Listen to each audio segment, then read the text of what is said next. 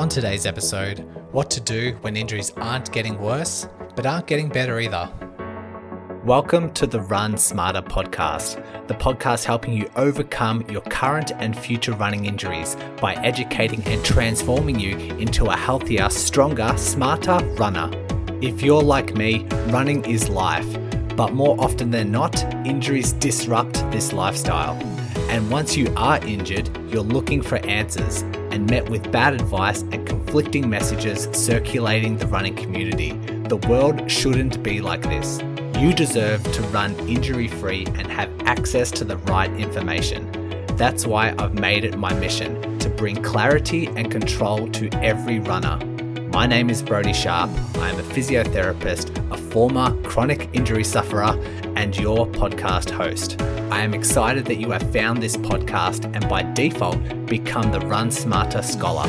So let's work together to overcome your injury, restore your confidence, and start spreading the right information back into your running community. So let's begin today's lesson.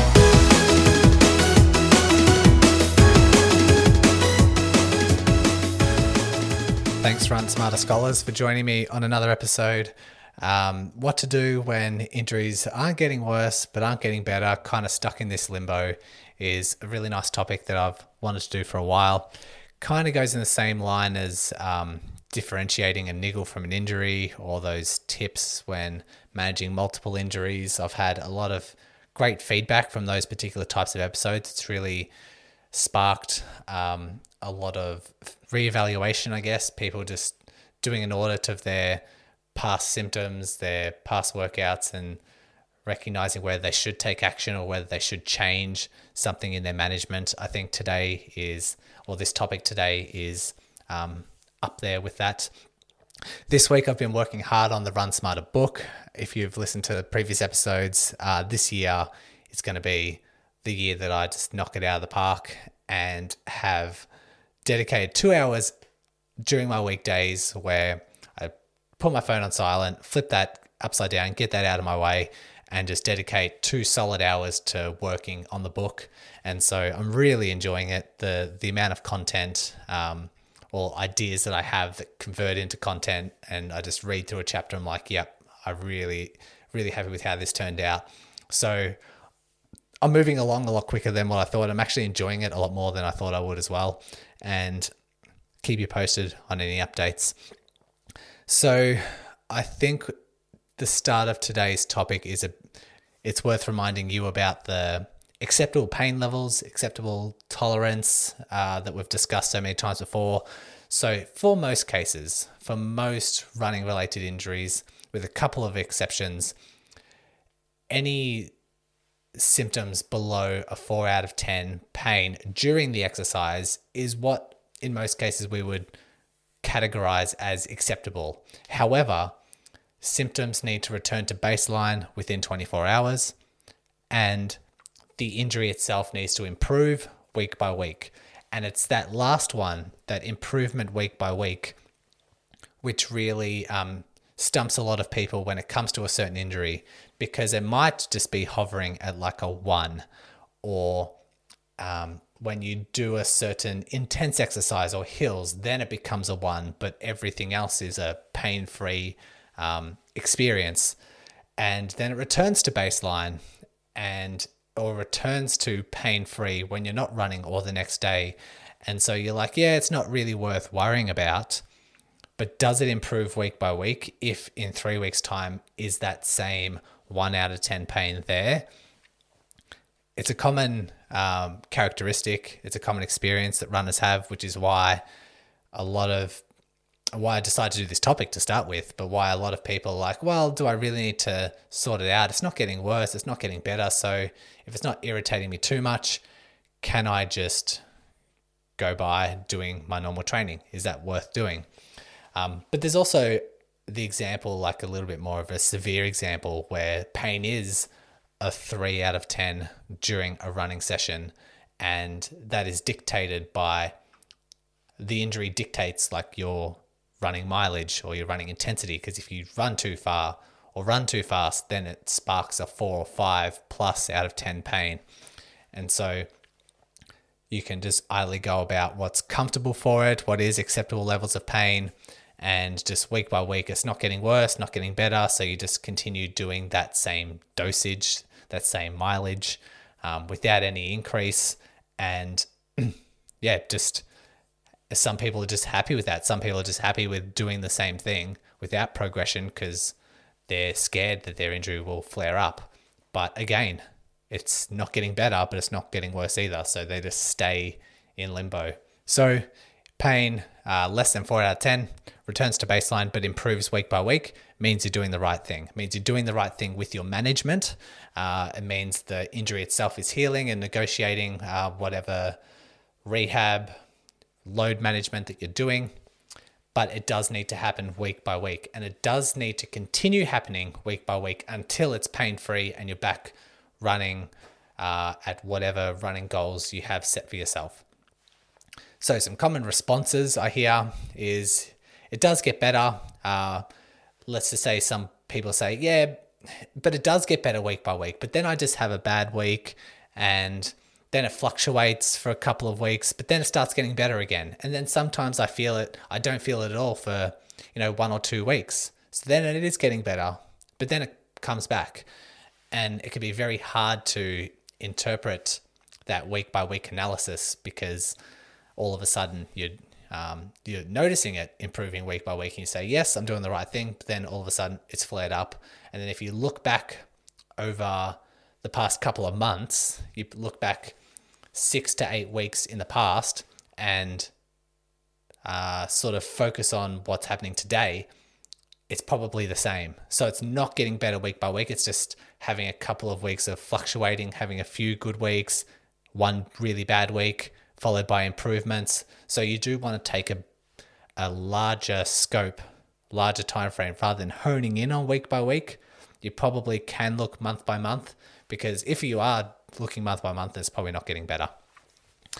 Another common response is that it just returns with an uptick in volume. So it might be pain-free, it might be improving week by week, but as soon as you start to creep up that running mileage, the symptoms start to increase. Or someone thinks they are getting better, but just stays below their means. And so they say, yeah, it is getting better week by week, but you actually look at their running volumes or their running intensities, and they're actually consciously or unconsciously just doing less and less. So it's not really the injury improving week by week, it's your demands that you require of that injury is actually getting less and less. So try and catch yourself up with that. I do identify a few of these patterns when talking with runners and jumping on these free injury chats that a lot of you listeners are booking in for. And these sort of things do come up all the time, which is why I have so many examples, because I'm probably jumping on about 2 or 3 injury chats per day at the moment and just seeing a few common patterns and a few common responses to managing certain injuries. And if that is you, if you say, yeah, I had 3 really good weeks, so I must be doing the right thing, but then, my 4th week flared up and then I stayed aggravated for several weeks, but then it's getting better again. So it doesn't prompt any change, or you to seek treatment, or if you're going through that fluctuation over a monthly basis, or if you're noticing symptoms improve or symptoms get worse with an uptick in volume, or you notice that symptoms are getting better week by week, but you're just pulling back the reins a little bit week by week, it means that your injury isn't getting better and you do need to do something. You need to change something, because you're staying in that limbo of it's not getting better, it's not getting worse, and so action needs to be taken. Why can this? Just quickly chiming in here to let you scholars know, I have just updated my 5-day injury prevention challenge. This is 1 email per day for 5 days, learning new concepts and diving into the science on how you can reduce your risk of injury. The sign up link is in the show notes, so fill in your details and I'll be waiting for you in email number 1 tomorrow. Happen, I guess. So that's like the common responses, but why would this happen to an injury? Why would it behave in a certain way? So symptoms that are minor, they become less of an issue. If you have like knee pain and this knee pain is like a 5 out of 10, you take desperate action to work on your rehab, to modify your load modifications, seek treatment, perhaps get it assessed, make sure the diagnosis is correct. So you take action because the motivation levels are quite high. But once that injury starts to improve, and then all of a sudden it's pain-free for a couple of runs, or it's just a 1 out of 10 for a couple of runs, generally speaking, that motivation drops. The motivation to rehab that injury drops. And so rehab slows down, it potentially stops, or it just doesn't progress. So when I say don't progress, you've probably, if we're using this knee pain as an example, done some bodyweight squats, done some wall sits, maybe done some bodyweight lunges and noticing an improvement. But then it just plateaus out because you're not progressing those exercises. Once the pain drops to a 1 out of 10 or sometimes pain-free, but persists, a physio would say, okay, now's the time to progress your exercises and do weighted squats, weighted lunges, weighted wall sits, all these sort of the next level that changes the demand or bridges the gap between your current capacity and the running goals that you so desire. And if those motivation levels are quite low because it's now less significant of an injury, then, like I say, rehab might slow down, rehab might stop, or rehab fails to progress because you're just not motivated enough. So that's when it can just settle into this limbo of not getting better, not getting worse. The other reason why it can happen is symptoms become so minor that you're just not reminded to do the rehab. And I've got an example of that with sometimes, I think maybe once a year, maybe a little bit more often, I get this hip flexor issue. And it becomes so minor. Like sometimes if I uptick my running mileage, it can happen. If I'm doing more hills, it can happen. But generally it can happen with like harder sessions on the bike because I'm using my hip flexors in a deeper range quite a lot. And when it does happen, symptoms are extremely mild. I don't feel it during a run. I don't feel it during the cycling, but I do start to notice it if I were to, say, put on my shoes, like trying to lift up my knee to put my shoes on. If I'm lifting my foot up to, say, dry my foot after having a shower. If I am in bed and have to lift my leg when they're underneath the sheets. So I'm like almost lifting up the weight of the doona to move around. That would sometimes trigger pain, but none of it is severe enough or the reminders aren't frequent enough to be like, oh, I need to get this sorted out. And this happened to me about 2 months ago, and it was just so mild for about 2 or 3 weeks, and wasn't getting better, wasn't getting worse, but I wasn't reminding myself to do the rehab because throughout the day it was totally pain-free. I just forgot about it essentially. And once it was 2 to 3 weeks, I'm like, Brody, that's enough. Let's actually just be more proactive here. And so I prompted myself a reminder and started doing my rehab, and all of a sudden 2 weeks later, completely gone for 2 months and up until the recording of this podcast.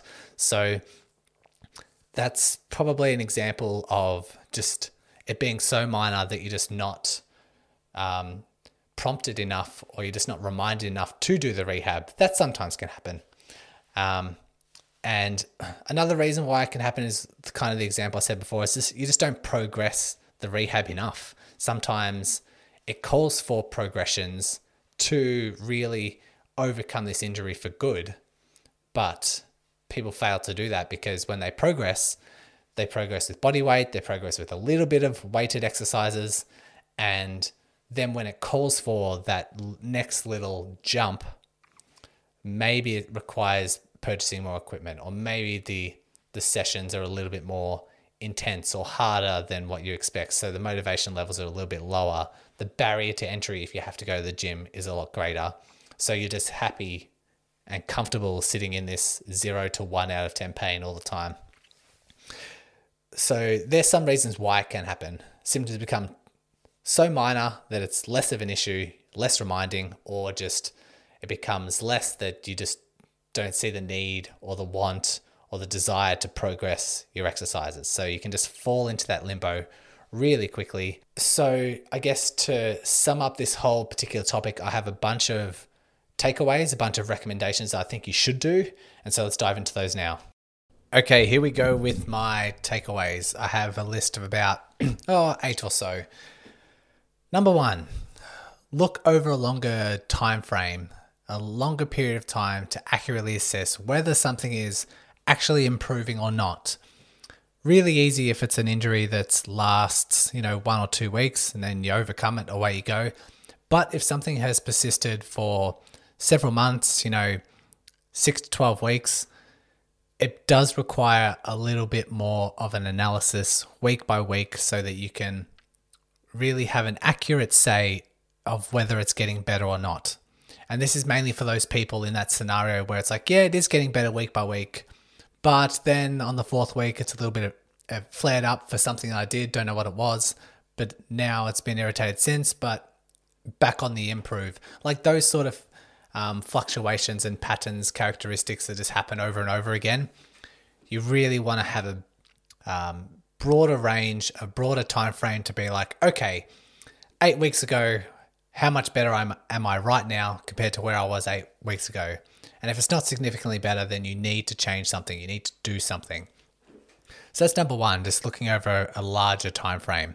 The second one is do not plateau your exercises or have your exercises become less frequent until you completely dissipate your symptoms, until you've really overcome those symptoms. And that just is for the group of people that as symptoms improve and maybe running mileage is more tolerated, or you're back to doing the stuff you love with minor irritation, don't get complacent. Don't plateau your exercises. Make sure that you continue to progress until it's completely dissipated and you feel confident, you feel strong, there's no deficits compared to the other side, and you're back to doing the volumes and intensity that you love, which is my third point. Don't let your injury dictate your running volume, your running intensity, your running terrain, what shoes you want to run in. Don't let injuries dictate that, because people can easily say, oh yes, I am a lot better. It's pretty much gone away. And then you ask them, okay, so are you back to trail running? Oh no, I don't run hills anymore because hills will flare up that injury. Make sure that isn't you. Make sure you address a lot of these things. Make sure that you consider that bridging the gap between what your current capacity is, or the current tolerance that your injury can tolerate, and your running goals, where you really want to be, where that running freedom benchmark is. Please keep that in mind. And carries on into my next point, which if a meaningful task is aggravating your injury, you need to consider that as part of your rehab. You need to work that in as a goal. And so you might say, okay, my injury is a lot better. I'm fine as long as I keep to the flats and avoid hills or avoid speed work. Hills and speed work, if that's something you want to return to, should be a part of your rehab. It's bridging the gap and trying to get to that stage, because that's how your injury or your body becomes more resilient. Really important to keep in mind. Like I work with PHT clients, proximal hamstring tendinopathy, all the time. And they say something like, oh yeah, running is good. Like I'm fine with running, but I need to keep on the level. I need to keep it slow and need to make sure that I be very conscious of my speed. I say, fantastic, that's good. Continue running at that. Don't irritate it. But we need to start implementing something within your strength and conditioning to foster strength, to foster compression, which would be the tendon compression as they're going up a hill. So we're taking their meaningful tasks that usually aggravate symptoms and working it into their rehab. Some people say, or some clients with PHT say that doing a deadlift irritates them. Okay, let's start with the most mild form of a deadlift we can possibly think of. It might be body weight. It might be just an empty bar, just doing 1/4 range of movement and holding that for 5 seconds, coming back up and doing that 5 times. Really innocent, really low loading, but we're factoring it into the rehab and progressing from there. Like Achilles tendinopathies quite often. Oh yeah, it's fine with my running, but I just need to avoid speed work. Well, how about we integrate some speed work into your rehab so that you can do some speed work in the future without the Achilles flaring up. You're becoming more resilient. And it's just something to keep in mind that we're trying to bridge that gap. So the next point I had is just progress your rehab. Make sure you are being progressive. A lot of people do bodyweight exercises. They feel a lot better. And then they try to negotiate the tolerances or the load requirements for running, but they've just limited themselves severely because they've only done bodyweight rehab exercises. And if you're like me, who had a really minor issue with my hip flexor and just wasn't reminding myself to do the rehab, jog your memory, create a trigger, set alarms, like have a pattern for the time of the day to do this exercise so that you are committed to it and do it regularly. What I did was I got my TheraBands and I put it on in my office where my client would sit. So I'm walking past it multiple times a day. And then as soon as I see it there, I'm like, oh, let me just do my exercises, and ended up doing them about 3 times a day. And that's why I overcome it quickly. I progressed with stronger bands, progressed with greater range of movement, progressed my exercise with speed. So I started off really slow and controlled, but as I got better, started integrating some faster efforts with the TheraBand. And then once it was all good, overcome, don't need to do it again. And that's only because I set myself that trigger, that reminder.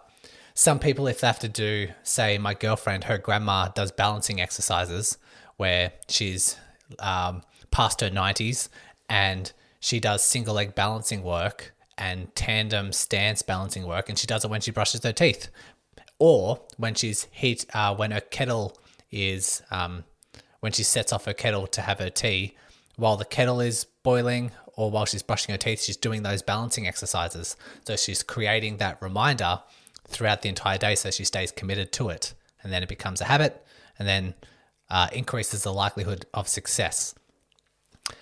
My next point, if you're not seeing results, if you're trying to progress your exercises, or you're creating these triggers, or you're doing all the things that I've recommended in this episode, and you're still not seeing results, you're still not getting to that zero and overcoming that injury, you need to do an entire audit of your management plan, your strength exercises, maybe the diagnosis, maybe reassessing your running volumes, your intensities, because there's something within that management and that rehab and the treatment that is going awry. So make sure that that's taken care of. If you're doing all the right things, it's still not seeing the results.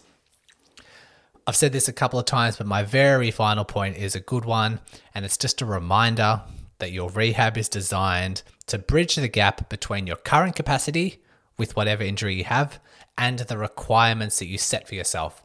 So whatever speed you want to run at, whatever terrain, whatever weekly mileage you want to do, if you want to do swimming, cycling, and running, but you can't, we don't have the tolerance to do that, strength and conditioning, rehab exercises are designed to bridge that gap and get you to those goals and then beyond the goals so that you become a lot more resilient, so you're less likely to break down.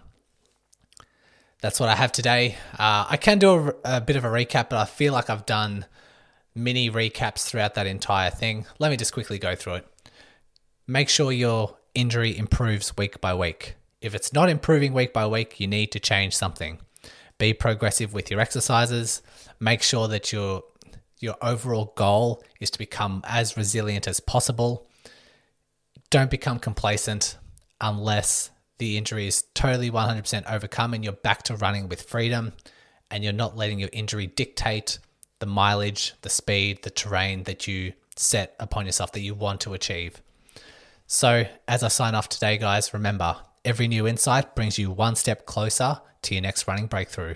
And that concludes another Run Smarter lesson. I hope you walk away from this episode feeling empowered and proud to be a Run Smarter scholar. Because when I think of runners like you who are listening, I think of runners who recognize the power of knowledge, who don't just learn but implement these lessons, who are done with repeating the same injury cycle over and over again, who want to take an educated, active role in their rehab, who are looking for evidence-based, long-term solutions and will not accept problematic quick fixes. And last but not least, who serve a cause bigger than themselves and pass on the right information to other runners who need it. I look forward to bringing you another episode and helping you on your Run Smarter path.